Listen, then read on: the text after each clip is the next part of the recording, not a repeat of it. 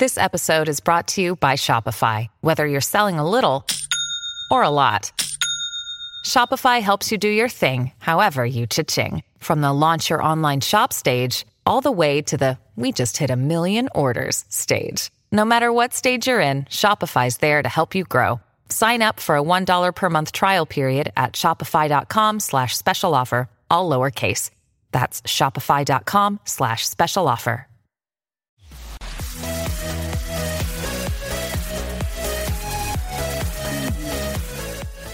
Hello and welcome to Indie Incursion and Indie Games Podcast, your weekly source for all the indie games news you want to know and love. This week we're bringing you 4 different indie game news stories, with the exception of all of the awesome ones we've got down in freaking news cram, because apparently I can't remember what our own segments are called. I will introduce myself as Von Hyde, one of your hosts in general, or co-hosts. I'm one of the co-hosts, and I want to introduce you to my illustrious, the biggest of Josh Boys. That's my other that's the other co-host, because I'm trying to rush through this as fast as possible. It's a little weird. How you doing?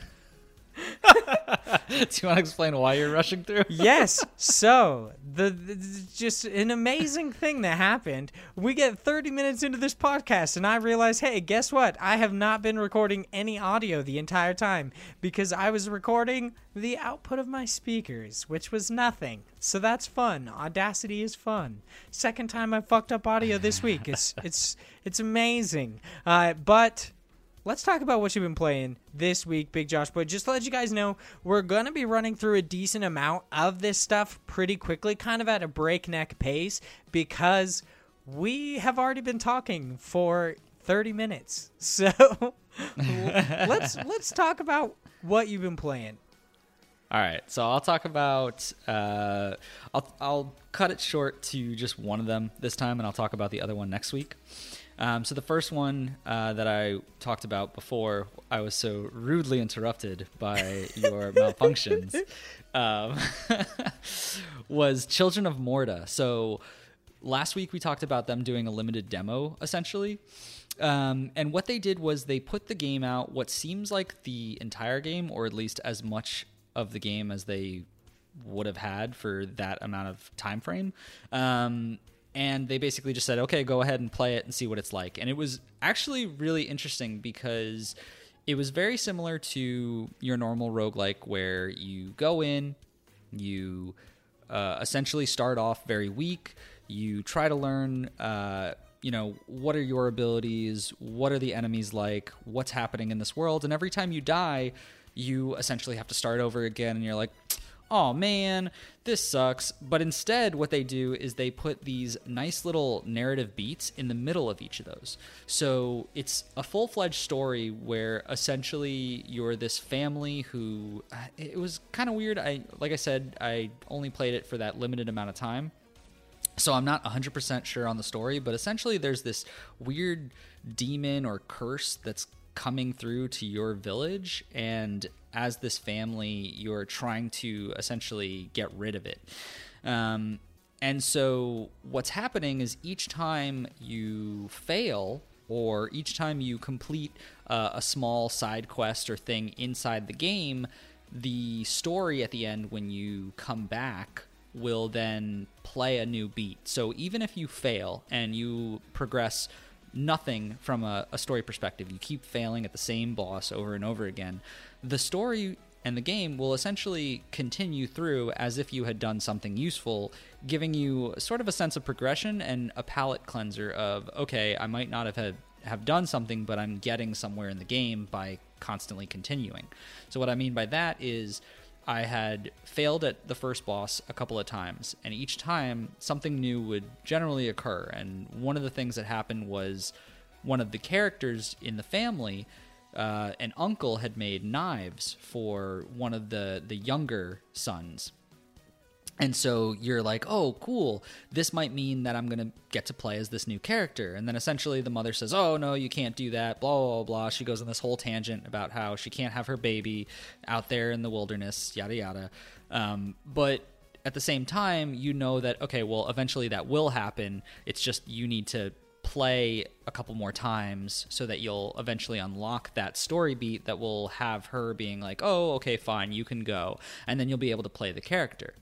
So it gives it a sense of progression, and it gives it a good feeling for those who might not be veterans to the roguelike genre, or those who might not be as well-versed in video games as far as the mechanic side of it. So it gives you a good progression side where, okay, I might be failing at this, but I'm still getting further into the story. And then every time you go into it, you're collecting gold, and you're able to upgrade your characters, where over time you'll get slowly stronger and stronger, and then eventually, for most case, you should be able to have an easier time beating these different levels and getting farther into the story. Yeah, the nicest thing that you talked about was the fact that you actually feel like you're kind of getting something because of that, like the narrative that's being shown. Even though you might have been defeated, the fact that you get that narrative bit is really, really nice. I like that a lot. I'm very excited for Children of Morta, especially because I want to see how the family grows and the dynamic between the different characters. I'm really excited to just kind of have this weird, like, Brady Bunch-esque game, but also like this action roguelike game. I'm very excited for Children of Morta. I can't wait for September. Yeah, it was really interesting, actually, because I liked the way they did the overworld. So one of the things about the family is you get to play as, those multiple characters, but you only start off with the first two, which is the father and the daughter, and you get to play as a girl with bow and arrows, and you get to play with a guy who has a sword and shield. And that's really all, in most roguelikes you would get, is you get to pick the character, and then you go through different worlds. But essentially what this is you have a teleporter where you're picking what area you want to go to. But if you don't click the teleporter and you click back outside of the door, you'll go back to essentially just the giant house. And inside the house, you'll see all of the different family members kind of walking around and doing their own thing as if they would like normal. So you're kind of just watching them either sitting on a bed playing a violin, or like the little girl is drawing paintings. The uncle is in his workshop basically working on just whatever he's working on. He's tinkering away at things. And so each one of them has their own narratives that they're basically talking. So you'll kind of just watch, and they'll start saying things throughout the world that you can read. Or if there's a major story beat, there will be like a little bubble around them, and you'll click them and a narrative piece will start, and it might be like a cutscene or just some dialogue that's specific to the storyline itself. Yeah, if you guys can't tell from the way I have spoken about this game, I did not play the demo. I forgot about it.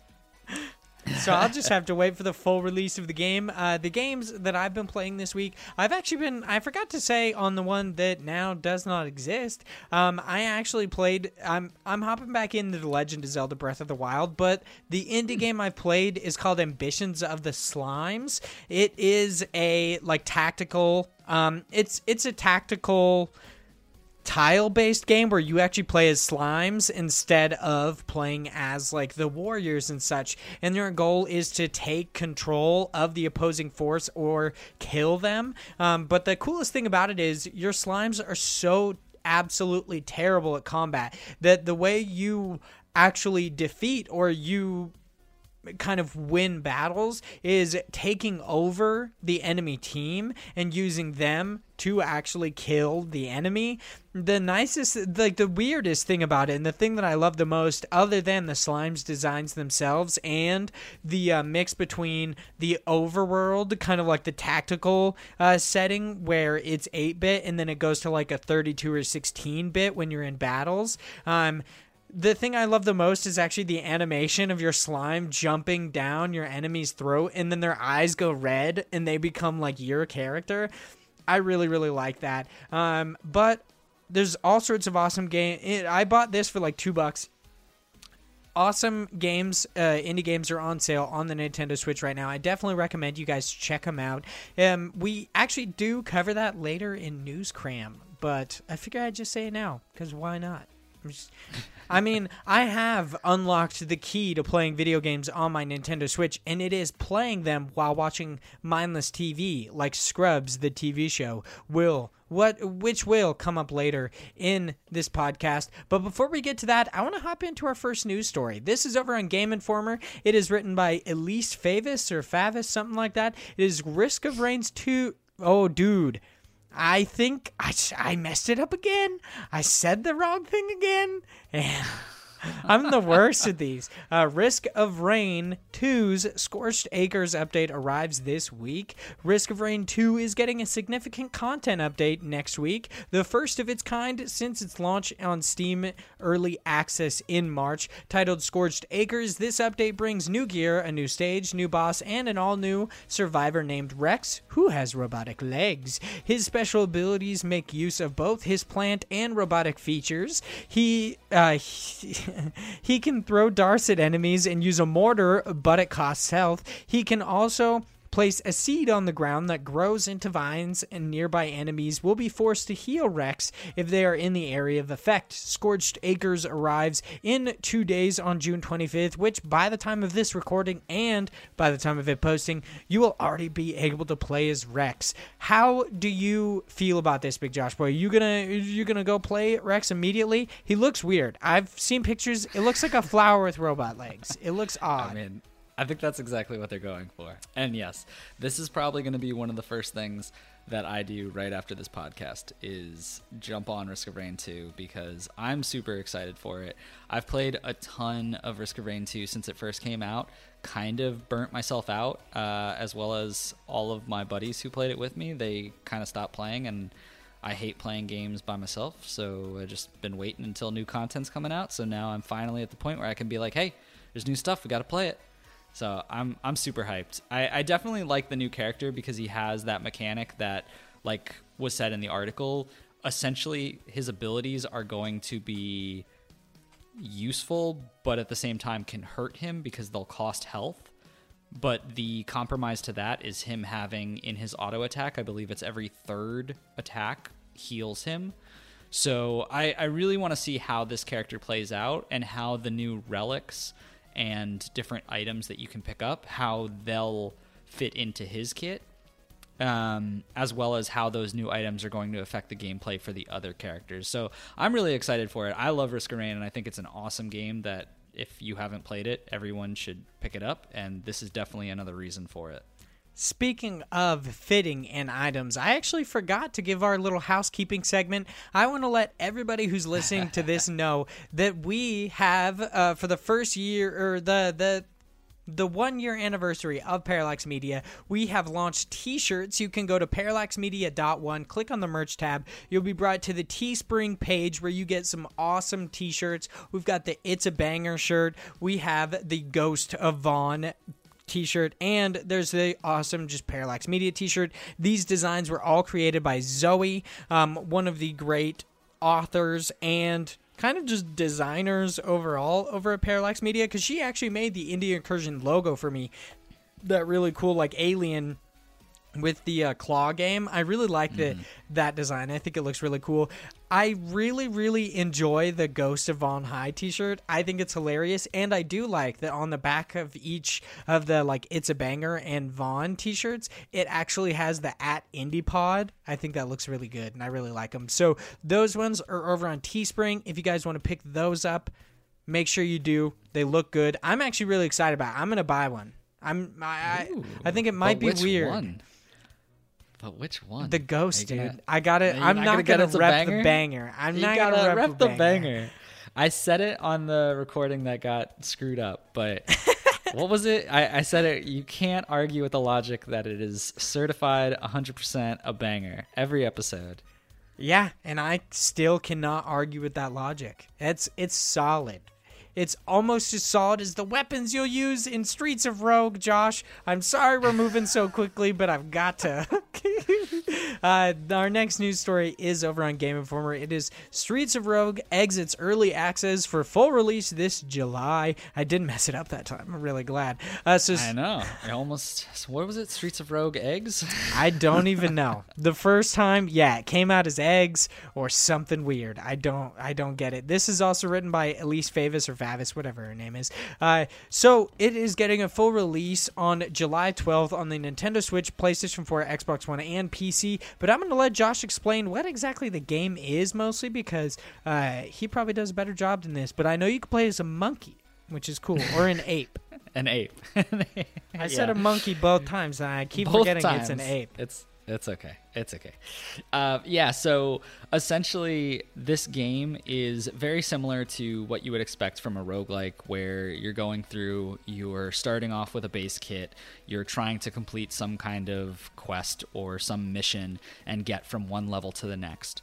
But the cool thing about this is there's a basic story where essentially the mayor has kind of gone crazy and has made these weird stipulations, and you're moving from the slums all the way up to the city, which is a nice and rich and secure area that becomes harder and harder to go through. But the cool thing about Streets of Rogue is it's essentially play your own way based on the character you pick. So you can play as an ape, like we talked about, and you can run in and you can just beat stuff up and destroy everything and have a grand old time trying to complete any of the missions that they throw your way. Now, the problem is the missions in each level are randomly generated, and they can be anything from assassinate someone, which is great for the ape who just needs to run in and beat someone up. But it might also be something like go into this area and turn off a bunch of terminals. It might be find something that's hidden in a safe or trade with someone. It might be escort someone out of a certain area. And as an ape, certain of those quests might not be great for you because you can't really talk to people and actually bargain with them, whereas if you were a bartender, you might be able to haggle with someone and trade a drink for the item that you need.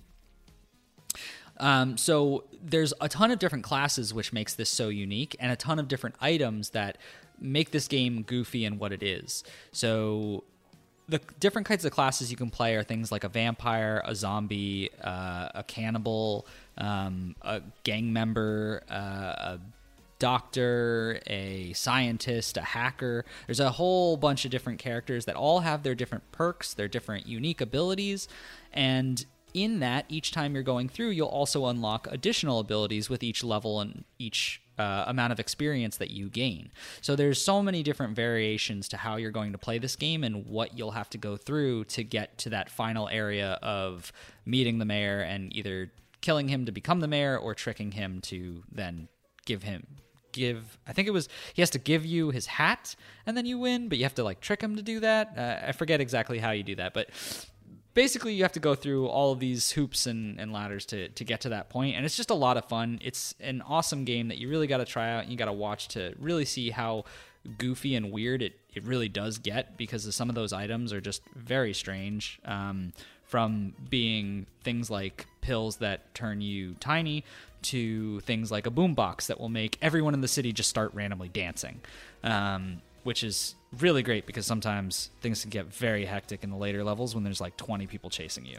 But it's a lot of fun, and it's something that's awesome that it's actually coming out, especially to consoles for those who don't have a PC and want to play it. This is another one. We said it before. You definitely have to get this on the Switch or somewhere from a console perspective because you need to play this.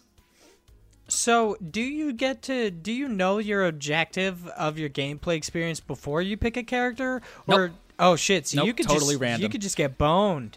Yeah. So the thing is, it's not like the end of the world if you have some that are a little bit harder. That's generally what's going to happen because there's obviously pros and cons to each character that you have, but you have to work with the items that you're given, with the perks that you get. So you might get something like a character who doesn't generally have people that follow him, but you might get a perk that everyone in the city is fond of you. So basically, if you get in a fight, sometimes they'll help you randomly because they're like, hey, I like that guy, stop beating him up. So there's different things that will help you get through it, but you just have to play to your strengths really with the characters that you pick. That's awesome. That sounds pretty sweet. So our next news story is actually staying over on Game Informer. We have a lot of Game Informer news stories this week. It's kind of crazy. So. Our next news story is written by Imran Khan, and it is Bloodstained bug prevents progress. Players may need to restart. This is kind of the worst news ever, really, from any game, let alone a Metroidvania, where you have to put in like a massive amount of hours.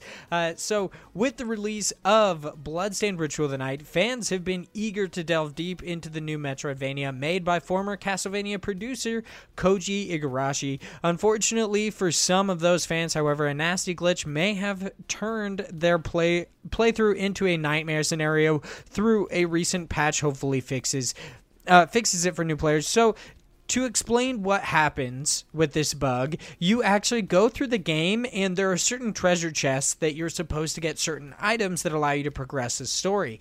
But if you get this bug, it actually makes these chests, it spawns them as already being open, so you cannot actually grab the items, which means you can no longer progress. And sadly, the only way that you can fix this is by downloading this 1.02 patch, I believe, and then restarting the game. That seems to be it right now. You like, no matter what, if this happens to you, seemingly you're going to have to restart. So 505 Games went on the record and said, "We investigated a number of options to address this issue, and each fix requires a new game to be started. Despite our efforts to provide a fix that preserves pre-1.02 progress, this is the best solution to avoid future issues," publisher 505 Games said in a statement. Xbox One players will also be affected by this when the 1.02 patch is delivered next week. Switch players who have a physical copy should download the 1.02 patch before playing. So they recommend you download the patch and you restart, which really, really sucks. Hopefully they eventually come up with a new way for this to be fixed, I guess. Just sometime down the line, I hope that they fix it. I'm honestly kind of glad that I didn't enjoy the game that much from what I played, because it would have sucked so much if I got so far into this game and then ended up getting this bug where all these chests were open and having to restart. I just wouldn't. I'd just not play anymore. Yeah, I'm pretty much right there with you. This goes into that whole, like, sometimes the hype is better to wait for. A lot of people, at least I've heard it a lot, where people will say, you know what, even though a game is coming out and it's super exciting, sometimes it's better to just wait. And this is an exact example of why, like, the way games are built nowadays, like, they're made so that things are going to screw up on the first, like, week or so. Usually not this bad, though, but this is a good example of, like, why sometimes it's better to just wait. Yeah, it seems like a lot of, like, games media personalities have, within the past couple years, pretty much since the rise of, like, games as a service, they've come out and said, don't play games at launch, because you're basically beta testers. You're paying beta testers. Yeah, that's it. Which is, like, it's really interesting because there's, like, you know, reviews that are coming out already before that. So did they just not get to that point? So for Bloodstained, I don't believe there actually was. Because, really? Yeah, on a bunch of, like, I was listening to Kind of Funny Games Daily, and it was with Andrea and Greg, and somebody wrote in and asked why no big news outlet actually had a review for Bloodstained, and possibly why, and it was like a day or two after its release, and I believe that's because no one actually got codes until, like, late the day before it was supposed to come out. Like, the video that I did for Handsome Phantom, I couldn't record, like, anything for it until basically, like, right before the game was going to come out. Right, yeah, no, and I get that, but, like, there's reviews for it now. Like, that's true. We should preface this with saying that it's been, I think, like a week since this game came out, so it's possible that, like, reviewers didn't get the bug. It's possible that they did. I I don't really know. It really sucks that this happened to people. Especially, I've heard that some people were like on the same Games Daily episode. I believe some people wrote in to say that they were like 20 hours in, like a deep, like double digits into this game, and then they could not open a chest because it was already open. There's no way I would keep playing. I don't like that. That pumps the brakes so hard. There's no way I would just drop a game that does that. I can't imagine being that invested into something and then being told, okay, well, now do it all over again, even though you've made no progression further. Yeah, the only way that I would honestly play it if that happened was I would, like, a DLC or something would have to drop. I would stop playing, and then a DLC or just something special would have to get me back into that game, and then I would restart it. But there's no way that I would restart it immediately. It's just, I don't think there's many people who actually would. Yeah, no, I would just probably drop it and then hope that, you know, maybe months down the road that something comes out that fixes it. But I feel like, especially 20 hours in, it's just such a long time to really to invest to then be told, okay, well, you're done now. So speaking of just shitty stuff happening with Bloodstained Curse or Ritual of the Night, now we're moving on to our last news story. This over on IGN, written by Colin Stevens, and it is Bloodstained Ritual of the Night devs shifting resources to improve performance on the Nintendo Switch. So lots of people have been saying, and as this article goes on to say, fans have been reporting performance issues for the Nintendo Switch version of Bloodstained Ritual of the Night, and developer Artplay announced it is immediately shifting resources to improve performance and stability on the Nintendo Switch. They announced it on Twitter. The statement reads, "We have been listening to the feedback regarding Switch performance. Our goal is for everyone, regardless of platform, to be able to enjoy the game and have it run smoothly. We want to live up to your and our expectations. Throughout the QA process, we have been addressing performance issues in the game. Update 1.01 was published to Switch prior to launch to add content and improve performance. It did not accomplish as much as we'd hoped, and we need to do more." So, I mean, I feel weird pointing this out, but seemingly they knew that it was not going to be good on Switch. Yeah. I mean, they just admitted it, that they were basically trying to patch it before the game even came out on the Nintendo Switch because they knew that it was so bad. Mm-hmm. Mm-hmm. Okay, the statement goes on to say, "We will have more details as we dive into the work. We thank you for your patience and apologize for the inconvenience. To address the concerns brought by the community, we are immediately shifting resources to improve performance and stability for the Nintendo Switch. You can expect a number of small updates that will improve different areas of the game rather than waiting longer for a big update." So I think that's good that they're doing that. But yeah. But they probably should have just done better to begin with. Yeah, obviously they knew that this was not going to be good if they put at all just any resources in to fixing something that literally the only port, the only like segment of this game that seems to be doing poorly performance-wise is this Nintendo Switch version. So they knew that something was wrong with this before they even launched it. I mean, I think game development is really complex, and I imagine it's very hard to develop a game. But this is, I don't know, this is just weird. It feels uncomfortable to me, if anything. It seems like Switch players kind of got duped. I mean, first, they got their just abysmal Wii U port canceled, and then they're like, hey, we're gonna make it for the Nintendo Switch, and then they're like, yeah, but it's gonna suck balls on the Nintendo Switch, so maybe you should have bought it on other consoles. But then, hey, if you got it on other consoles, your save might have been deleted, so really it's a lose-lose scenario. I mean, Nintendo Switch people have both the best of both worlds. They not only have to deal with all that shitty stuff, but if they even get to that part, then they won't have their their game kind of ruined. I don't know.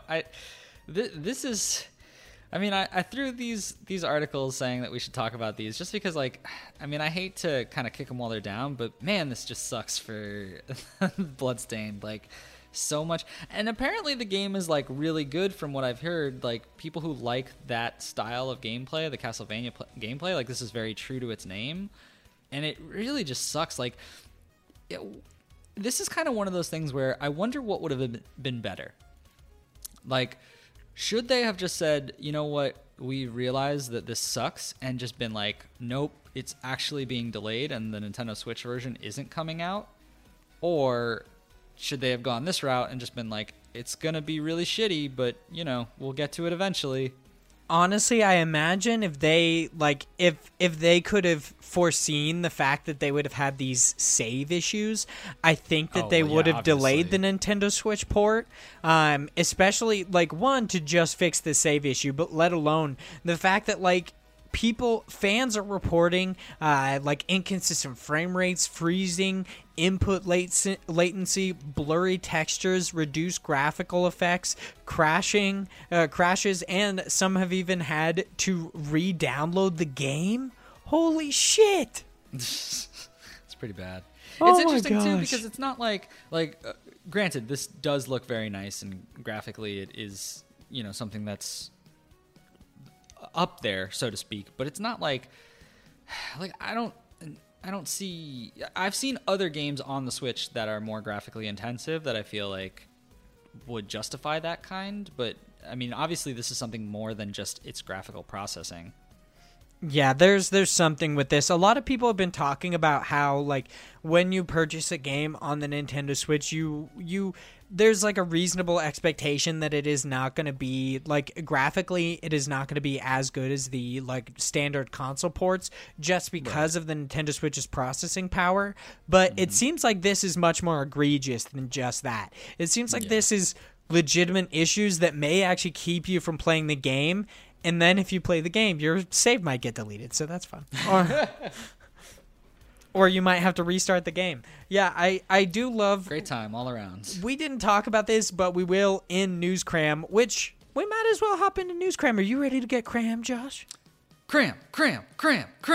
So, let's do it. First off in News Cram, I feel like we should actually just talk about the Bloodstained thing first, since we're on the topic. We have an article about Bloodstained and like the Switch users really not liking their port of the game. It's on Game Informer. Is Bloodstained Switch owners are not satisfied with their version. Yeah, considering this IGN article, I wouldn't be either. I would be pretty pissed. Sounds about right. I would not be happy at all. So more News Cram. We've got Contra Life Blazing Chrome is coming in July. This is over on Polygon. Also on Polygon, we've got, and now for the best video game trailer of the year so far, the trailer is for my friend Pedro. It's a pretty great trailer. Yeah, I like it. I like it. No gameplay, but the trailer looks awesome. Yeah, I mean, we've been shown the gameplay so many times. Like, it's kind of weird. My friend Pedro has the exact opposite issue that every other game had, where every other game shows massive amounts of like cinematic trailers and no gameplay. And my friend Pedro, they only show fucking gameplay. And you're like, what's the story? And it's like, I don't know. Haven't got a story trailer yet. Hey, now we finally get one. And yeah, it's just as weird as I thought it was before. Your friend is like a sentient banana and you play some freaking John Wick-esque character that blows the heads off of cartel members and shit. Like, this game looks awesome. If it wasn't $25, I already would have bought it. If it was only $2, like Ambitions of the Slimes, I would have bought it. The true poor man struggle. Now we've got one over on Game Informer. This is Cuphead dev making a Zelda game would be a dream come true. I think most developers would say that. I hate to discount your love for Zelda games, but yeah, I imagine most people think that. I mean, yeah, any Nintendo franchise would be amazing to... Well, I mean, I guess not any. I don't know. You kind of go down in history if you touch a Nintendo franchise. Like, I imagine the developers of Cadence of Hyrule will, no matter what, now... they'll be like, I won't say on the tip of people's tongues, but they'll be remembered for the rest of gaming history as long as The Legend of Zelda is a thing, because they made a Legend of Zelda game. Yeah, kind of. I guess that's true. It's a spin-off technically, but I feel like not only is it like it's an honor as a game developer, but I think it really improves your brand if you were to work on one of Nintendo's like franchises. But yeah, I'd rather that's have just me. Cuphead people do a Donkey Kong game though. Yeah. The Legend of Zelda doesn't really have like tight platforming, so yeah, a Donkey Kong game would be much better, especially because like they're 2D. So the 2D Cuphead, it just all makes sense. Or a 2D like how am I forgetting? Oh my god, how am I forgetting? What's the Fox game? Star Fox. Yeah, I had Firefox in my head for some reason. I don't know why. Remember? Yeah, Nintendo's Mozilla Firefox. Yeah, a 2D like Star Fox game, like a platformer, I think would be pretty cool. Obviously, it would be a huge departure of what Star Fox is, because it's not really known for being a 2D game. Hell, it's not even really known for being like anything that's not on rails, but whatever, dude. It's Star Fox. They made that one GameCube game, like Star Fox Adventures or something, or he got out of the ship and it was a weird 3D adventure game where he was like attacking dinosaur people or something. I don't know. So it was a bad game. If you're a Star Fox fan, this will probably piss you off. That is the only Star Fox game I've played. Oh my god, what is wrong with you? All right, let's move on. The next article in Newscram is over on Twinfinity's Hardcore Mech Story. Trailer is the most epic thing you've ever seen, or it's actually you'll see today. But why not just make something up? On Nintendo Life, we've got Special Reserve reveals Gris Signature Edition for Switch, priced at $249.99. You know how much that costs? I'm fairly certain this thing costs just as much as the collector's edition for Cyberpunk 2077. Wow. I might be wrong. I'm gonna look. Cyberpunk. I'm only doing this with one hand, so it's gonna take me a second. Let's pop up this collector's edition. I mean, what kind of stuff is in the Gris thing? There's a big art book, a big... Hey, it's Kaylee Cuoco for Priceline. Ready to go to your happy place for a happy price? Well, why didn't you say so? Just download the Priceline app right now and save up to 60% on hotels. So whether it's Cousin Kevin's Kazoo Concert in Kansas City, go Kevin, or Becky's Bachelorette Bash in Bermuda, you never have to miss a trip ever again. So download the Priceline app today. Your savings are waiting. Go to your happy place for a happy price. Go to your happy price, Priceline. What are those, CDs? I don't know. What's in here? Oh, it's a vinyl too? Oh, interesting. I mean, I'm not saying you cool don't stuff get in cool here. stuff, but There's some cool stuff. indie games like typically have cheaper priced collector's editions. Like there was the Moonlighter Signature Edition, which was like $60, I believe, which gave you that really cool slime plush. I really liked it a lot. Then you have what was it? Owlboy had $100 like collector's edition. Golf Story had, I believe, $150 collector's edition that came with like a trophy. But yeah, Cyberpunk 2077's collector's edition is $249. Wow. So it's the exact same price as this Gris Signature Edition. So which one are you gonna pick? I honestly, the only time I'll play Gris is if I buy that statue that they had, like that Devolver had on their store, because it also came with that Gris like copy. We talked about this on the podcast like 3 months ago or something, but it's a really cool statue, and that'll probably be how I play it. I don't think I'll buy either of those collector's editions. But also on Nintendo Life is action adventure game Sparklight to receive gorgeous signature edition this October. Hopefully it doesn't cost $249, but you never know. Well, maybe. Also on Nintendo Life, we got a lot of Nintendo Life ones, so just be prepared. Actually, like the next 40, I swear, just basically all of the rest of them are Nintendo Life, actually. This one is Never Give Up brings death-defying Twitch platforming to Switch this August. Then we've got Risk of Rain 2 has been rated for the Nintendo Switch. You know what, dude? I think I'm going to wait for the Nintendo Switch version of Risk of Rain 2. No, you fool. because then I won't be able to play with you, or you'll have to buy it on Nintendo Switch to play with me. I'll just wait until they do that cross-platform stuff. That would be cool. That would be cool. Then we've got Dream Daddy arrives on the Switch eShop at the start of next month. God. Yeah, you want to see some of those big bulbous penises? That's all I'm looking forward to. Instead what of- else do we got going on in July? Instead of those thick anime titties, you got big bulbous penises. I mean, one or the other, really. Now we got My Friend Pedro is Devolver Digital's biggest launch to date on Nintendo Switch, which is saying something. Devolver has had some big hits on the Nintendo Switch, so that's pretty awesome. Now we've got Reminder, get up to 80% off in the Switch eShop sale, celebrating indie devs down under. So I'm assuming these are Australian indie devs. Like down under? Yeah. I think that this is actually one of the sales I was talking about that I got ambitions for the slimes through, and it was only like $2. So I definitely recommend it. Interesting. Then we got P-Cube, maybe, to release more Switch eShop games physically in Europe to launch today. Sorry, my nose really itches. Just randomly, like right when I was saying that, my like mustache hair tickled my nose and it itched a lot. That's the worst. Now we've got side-scrolling hack and slash Dead or School is getting a physical release in Japan. This is speaking of some anime titties right here, dude. This is the story I was looking for before we started the podcast. From big bulges to big boobies. Let's go, boys. Also on Nintendo Life, we've got Fly High Works host Summer Sizzlers. I don't know why I'm having such an issue with that. Sale, 11 Switch games discounted. Then we've got Banjo-Kazooie composer Grant Kirkhope, maybe, says he'd love to write music for Cadence of Hyrule. Dude, I'm telling you, everyone just wants to make a freaking Legend of Zelda game. Yeah, now that they know it's possible, every indie dev wants to get in on that. Yeah, everyone's coming out of the woodwork. They're like, hey, but like me, like I could do it. Yeah, but like...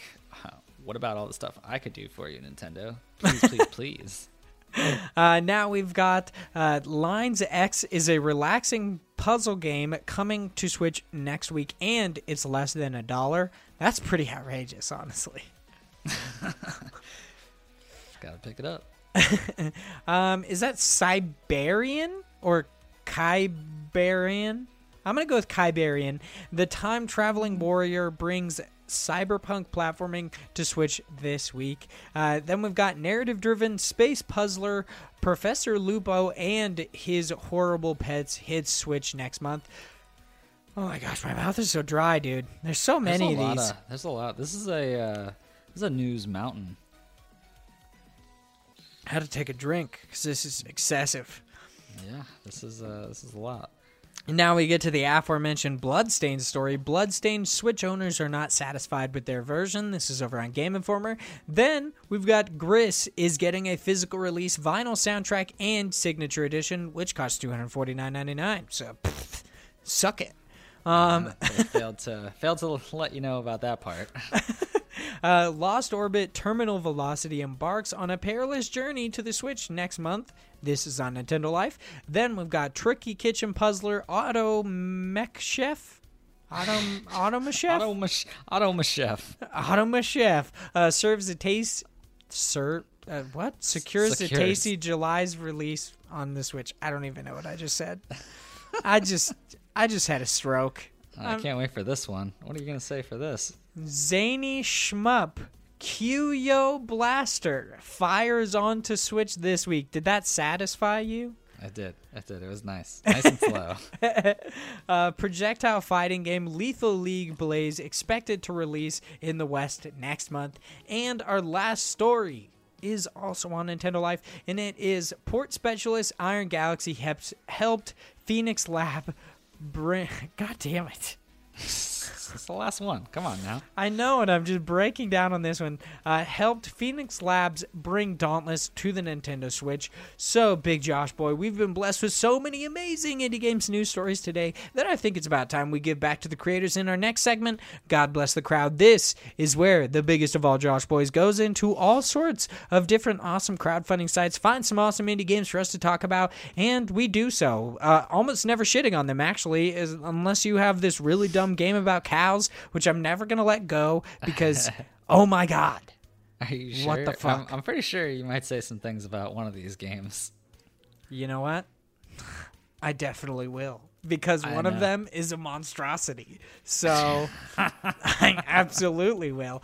So this week in God Bless the Crowd, we have Orange Island, an action-adventure RPG with heart, and The Adventures of Breadman, food-based action-adventure RPG. So I'm going to... You just go ahead and guess. Just a random, like, flick of the coin, flick of the wrist, whatever you'd like to say. What exactly do you think I'm going to shit on out of the two of these? What do you think? It can't possibly be The Adventures of Breadman. I mean, with such a unique story and plot, I feel like they really, really got something here. There's no way. Yeah, I'm absolutely going to shit on the fact that it is 2019 and people are still releasing NES carts. No, of course, it is the fucking bread game. Yes, I'm going to shit on the bread game. But first, be a gross sandwich. I want to talk about Orange Island. You hunt for artifacts and utilize magic powers on a mysterious pastel. I hate my life. Pastel-hued island in this cute 8-bit platformer. These guys are asking for $19,025. That is their goal. They're already at $25,456. It just went up as we speak. They've got 27 days left to go.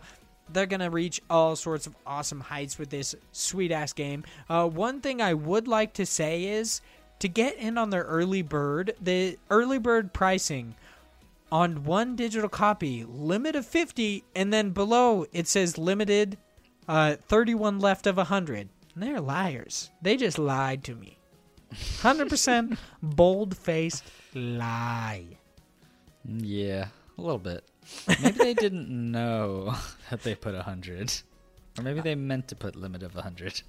Or, I don't know. I honestly have no idea. This game looks awesome. I love the fact that you can get an NES homebrew port. I think that's so cool. I love the fact that people are doing this, like putting out awesome like NES, SNES games like this late. I mean, I think like 2 years ago, somebody developed a game exclusively for like an NES cart, which is by far one of the coolest things I've ever heard. And the game actually looked really cool. I can't remember anything else about it, but it looked cool. But people are doing it. I do hate, though, that you got to wait till they get like 49K pounds, whatever, to get the Nintendo Switch port, and they allude to a PlayStation 4 port in one of their, right here, for their standard stuff. It says stretch goal reward, digital copy of the game for PS4 or Nintendo Switch. So I'm wondering if the PlayStation 4 is secured at the 49K, or is it like one of the hidden ones that's not shown yet? Yeah, I don't know. That always bothers me. I'm always curious.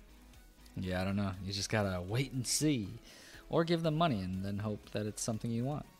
That's very true. So, how do you feel about this game? Are you gonna play? Have you already tried out the demo? No, I haven't tried out the demo. I thought it looked interesting. It looks very true to its nature of being an NES game. Excuse me. It has a mixture of both platforming and then kind of a shmup sequence randomly thrown in there, which was a little weird. But it looks interesting because it seems like they're going for more of an RPG, even though there are those platformer elements to it.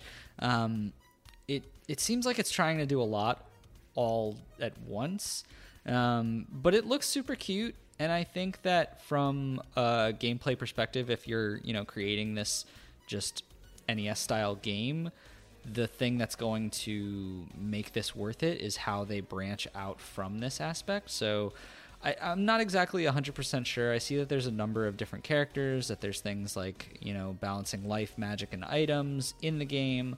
They seem to be trying to have quite a number of enemies throughout, since obviously this being more advanced, since we're not in the time of NES, they can actually go about putting a number of enemies on the screen without lagging down the cartridge itself. Which is really nice because it makes it obviously much more difficult. But I'm not 100% sure if this is going to be a game really for me per se. It looks super cute, and to be honest, the actual goal for it, or not goal, but the starting point of it, I think is only like $15, which isn't too bad to get the game. 13. Oh, 13. See, that's even better. And I do like that the initial 13 is part of the stretch goal, where if they make it, you still will be able to say, oh, from that 13, I just want the Nintendo Switch port instead.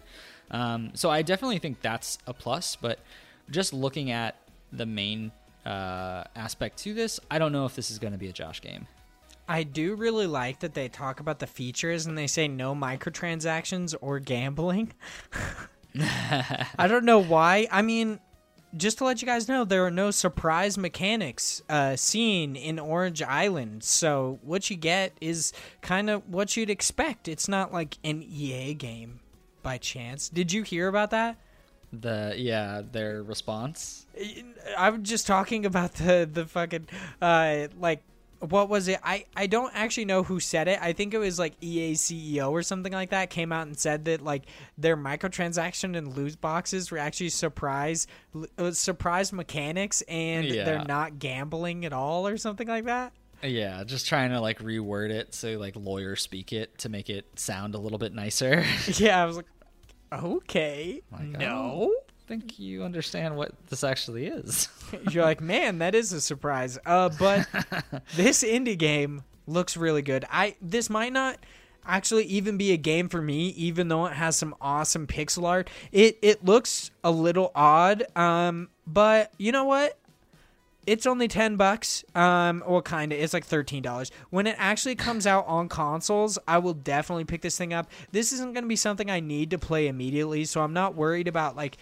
I'm not worried about getting it on the Nintendo Switch kind of a thing. Right.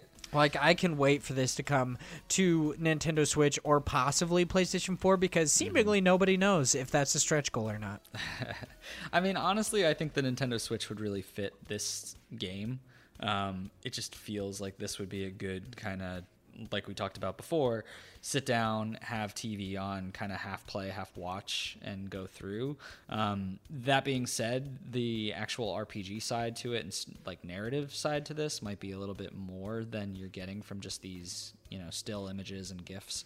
But I don't know. It definitely seems like one of the more like wait kind of things for me, especially since I know that it got backed. This might be one of those things where I just wait until I see some crazy discount and then say, oh, you know what, maybe I'll pick it up. That's true. I feel like if I actually really like this game, I need to like back it just so it gets a console port. Right, exactly. Yeah.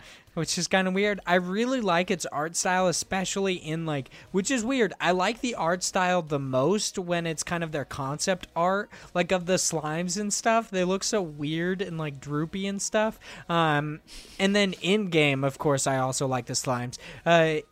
I don't know if this was on the now non-existent recording or on this one. I really like slimes. I didn't know that. That's what I was going to say. Is like, I feel like I've heard you say you like slimes quite a few times today. You know what I'm going to say? And this is going to sound like a crazy proclamation. I think I love slimes as much as you love card games. I think you mean as much as I hate card games. Nope, that's not at all what I mean, considering you love them. You admitted last week on the podcast that they're probably your favorite game. I think I might be just making something up, but you definitely said you love them. I said, yeah, maybe, but not favorite kind of game. I don't know about that. I don't think I'm ready to take that step yet. Yeah, you're not that deep into it. So I think it's about time we hop into our next one. We've got The Adventures of Breadman, a food-based action-adventure RPG. Explore a beautiful world full of fruits and vegetables on the adventure what on an adventure for uncover? Yep, for uncover the truth about your existence. Yeah, that's a pretty bad typo. So, you play as a piece of bread With a sword with a sword and a bow and arrow, but I haven't seen. and the at music. times a shield. So, Yeah, it's pretty crazy. this What game what a world we live in. looks bad. Especially because of the monstrosity, the like horrid pizza. There's like the pizza that's a full piece of pizza with arms and legs, which I didn't know that I was terrified of pizza until today. I think it's hilarious. Like, I will admit that I'm not a big fan of the art style to it because it just looks really clunky and very like PS2, early PS3 era.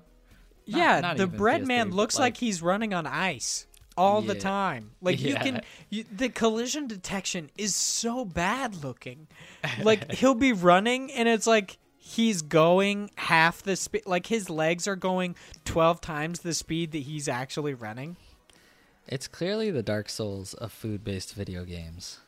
I mean, that's an incredibly interesting niche. I also hate the fact that there's this like tomato enemy that has a weapon sealed to its arm, seemingly grafted to its arm, but for some reason also has a sword and shield. I don't know why. I don't get it. Yeah, he's not using the sword and shield on his back. He's just using his tomato. His tomato Arm sword, sword or whatever. I don't know what he's using. Yeah, he looks crazy. All the enemies look so derpy. They just look so weird. And I love the gift, like the still images of your actual bread guy's face. He just looks so like, Derpy. I don't know. It's so blank faced about everything. I love the concept art for this, though. If the game looked a little bit more like the concept art, I think I would like it a lot more. Like, think- down on the Kickstarter page, it has their concept art, and I'm like, this would actually, like, from this art, seems like a really interesting concept, and then you see, in all actuality, it's fucking terrifying. I think this would have done a lot better as like a 2D game. Yeah, it would have been great as like 2D pixel art. It would look fantastic. The biggest surprise with this is there's a pledge for $2,500. Somebody fucking backed it, dude. Somebody is gonna give this guy $2,000.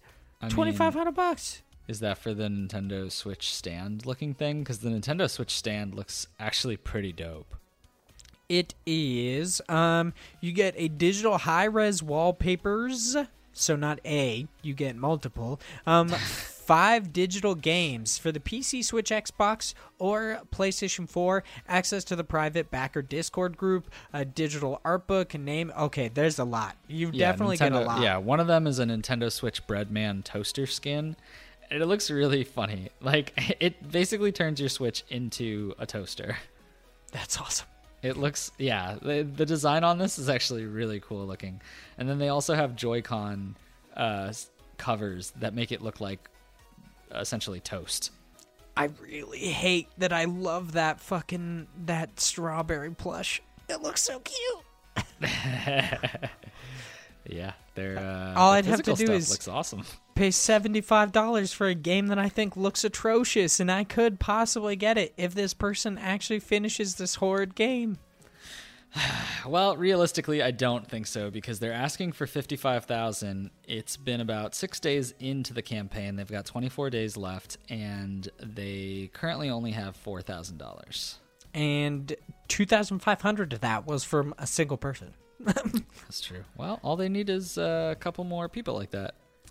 How many backers do they have? They only have 66 backers. I kind of feel bad because this is an interesting game, but I feel like, like you said before, if this game was 2D, this art style would just be so much better. Like a 2D hand-drawn art style, like Hollow Knight, would be perfect. Speaking of Hollow Knight, guess what email I got today? That's right, Big Josh boy. I got an email from Fangamer telling me that my Hollow Knight Collector's Edition shipped out. Oh, I'm so excited. Oh man, what good news! I should be getting it on Friday.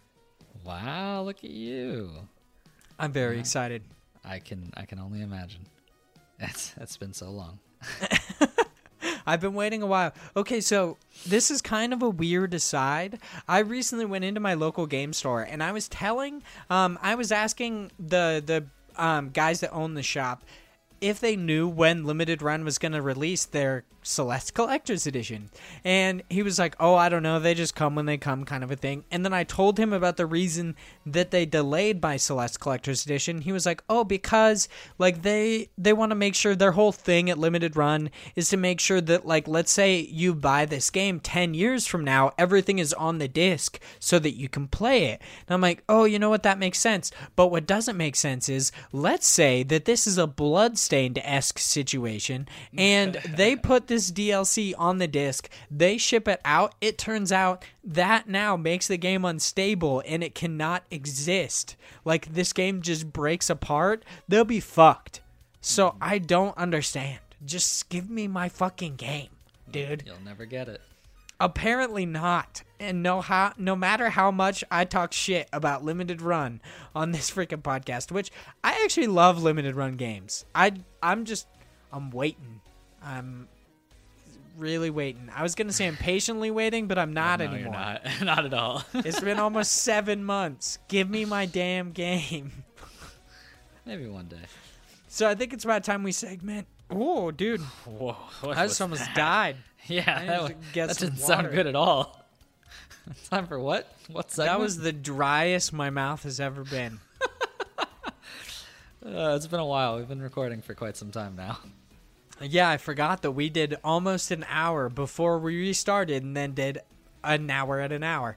Now it's time we hop into the last segment of this podcast, which is our random question. This week, I want to ask you, are there any games that don't age well? So, to preface this with a little bit of context, I'm not talking about graphics or gameplay. I'm talking about the content specifically being applicable in 2019. So it's mostly due to social issues. So this is where Scrubs comes up. Yep. When I was younger, absolutely adored Scrubs. I loved that TV show.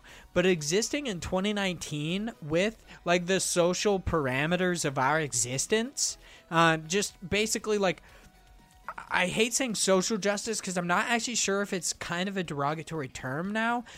But all these leaps and bounds within our social structure, this show does not age well.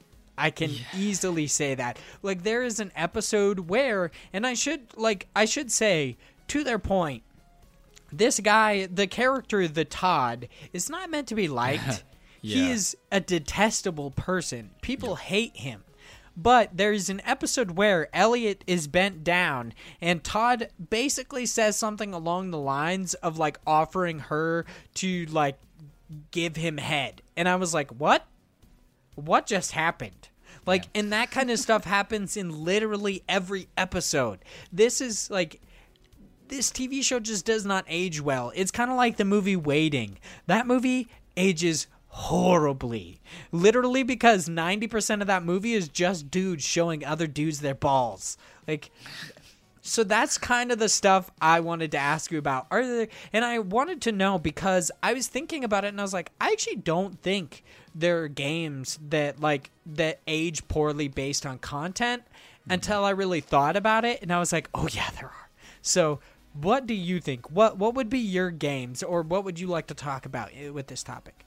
So this is interesting. I tried to think about this, and nothing really came to mind at first, and really even now. To my knowledge, I can't really think of anything that makes me scream like, "Oh yeah, this definitely did not age well." But I think this was an interesting topic because I saw this just yesterday on the docket, and I was actually rewatching Friends with my wife. And I ran into this like the same kind of situation. So I thought it was very interesting because they have the same kind of concept where it was a different time, a different era. So there's different kinds of jokes. And there's this one part where Ross and Chandler are going back and forth, and they're like telling each other like secrets in front of Monica because of this whole big thing about blah, blah, blah. They shouldn't be telling like secrets, and they're giving each other's away as kind of like a, oh well, you did this kind of a thing. Yeah, and when so there Ross eats all the tacos and gets diarrhea. Yeah, exactly. So we watched that episode and we were like watching it. It's kind of funny. And then all of a sudden it goes to the one story where he's like, well, actually Chandler kissed a guy, and it just kept coming up, and it was like, well, Chandler kissed a guy, and it was like, ha ha ha. And I was like, that wouldn't really work in this kind of day and age. Like, Dude. Yeah. Scrubs makes so many gay jokes. Yeah, like it's really crazy to me, because it was just, that was like the social norm. That was like, oh, that was a funny thing that people picked apart at. And it's like now you see it and you're like, it's just a big like oof. It's like, I don't know about that one. Like, yeah, it's kind of cringeworthy. But it's a good like historical standpoint on like how things change, I guess, from a comedic standpoint and just in general, like a society standpoint. So it's really interesting, and I'm sure there's a lot of good examples from games. I'm just not good at remembering them. So I don't know. Although I'm sure, because like the whole point about video games in a lot of cases, like obviously there's many that are just for the gameplay, but a lot of them are really story driven, especially early on, because that was really where they could shine more than graphical interfaces. So I feel like there's just nothing really coming to mind. I don't know. Did you think of any when you came up with the question? So some that I were thinking of, that I have been thinking about, really, like, it's not that they didn't age well, it's just that they were never kind of okay. One being like the Postal series about that guy who just goes on a rampage, and you can use cats as silencers. You basically like ram a gun up their butt and use them as silencers. I don't think those have ever been good, but I think it'll get so much worse the further we go. Like, people will look back on those and just be like, what? Or that like school shooter simulator, that is never going to be okay. Oh yeah. Like, in no world. Or that rape game. Like, there's just certain games that you're like, but why though? Why'd you spend your time on that? Like, of all things. Come on, guys. But the series that I can think of that I don't think will age well, so this isn't right now, I don't think it's aged well, I don't think it will age well, is the Senran Kagura games that are, or like games like Galgun or like Panty Party, kind of like these weird, just these weird like over-sexualized games. I don't feel like will age well. I'm not saying that they don't have a place. I'm not saying they're bad or anything. I just think that they, like, in a couple years, when we look back on them, it'll seem a little weird that these existed, kind of a thing. But I still think that they have a place. Like, people enjoy these games. I've honestly thought about buying like Panty Party, because that game was so weird. Where you just play as like, it's like a third person shooter where you play as panties. Galgun has always seemed weird, where it's like all about like shooting girls with your love, and I'm like, no, though I don't know. And then of course there's like the Senran Kagura games, which one of them is all about like literally having, it's basically just a wet t-shirt contest of a video game. Like those are always kind of interesting. So I feel like those will not age well. Even though I will admit, I've actually wanted to see what those games are like before. I've wanted to buy them if they didn't cost so much, because people actually really enjoy them and they're pretty highly sought after. If they didn't cost so much, I would actually try them, because they seem really interesting. Let alone, I will buy Subverse when it comes to consoles, because no, you will not. I need that game. No, you will not. Yeah, I don't know. I mean, I know there's anything with a story that had something that was, mildly on the tiptoe of, or I guess on the tiptoe of not being the social norm kind of a thing, has the risk of running into not aging well. Just nothing comes to mind specifically for me. Yeah, that's very true. I feel like video games are kind of like this weird niche where if it's not outwardly offensive, then people just don't notice it. Right. kind of a thing. Like Postal, the school shooter, the rape game or whatever, those are obviously meant to make you feel uncomfortable so people notice them, but otherwise it's like not a big deal kind of a thing, unless you're mowing down an airport in Call of Duty, and then it's just a little crazy. But yeah, that was a weird one. yeah, that was interesting. That is the end of this podcast. Thank you guys so much for listening. Make sure you check out our awesome merch. Pop over to parallaxmedia.one. You can then click on the merch tab. It'll take you over to Teespring, or you could just go to Teespring and search Parallax Media merch, I believe, or market. You could check out the Ghost of Vaughn shirt. You could check out the It's a Banger shirt or the Parallax Media shirt. All awesome. All you could choose in different colors. They're unisex t-shirts. I'm excited to buy mine. And you can follow the podcast on Twitter at IndiePod. You can follow me on Twitter at Hyde Legion. And you can follow Josh at _Josh90. Is there anything you wanted to say before we get off the podcast, Big Josh boy? No, I think we covered everything. Just go out there and get some shirts, guys. I mean, some things we covered twice, so... I mean, yeah, I went on a whole rant about a bunch of stuff that no one will ever hear. That's very true. That's very true. Thank you guys so much for listening. Make sure you buy some shirts, and we'll see you guys next week. Bye, guys.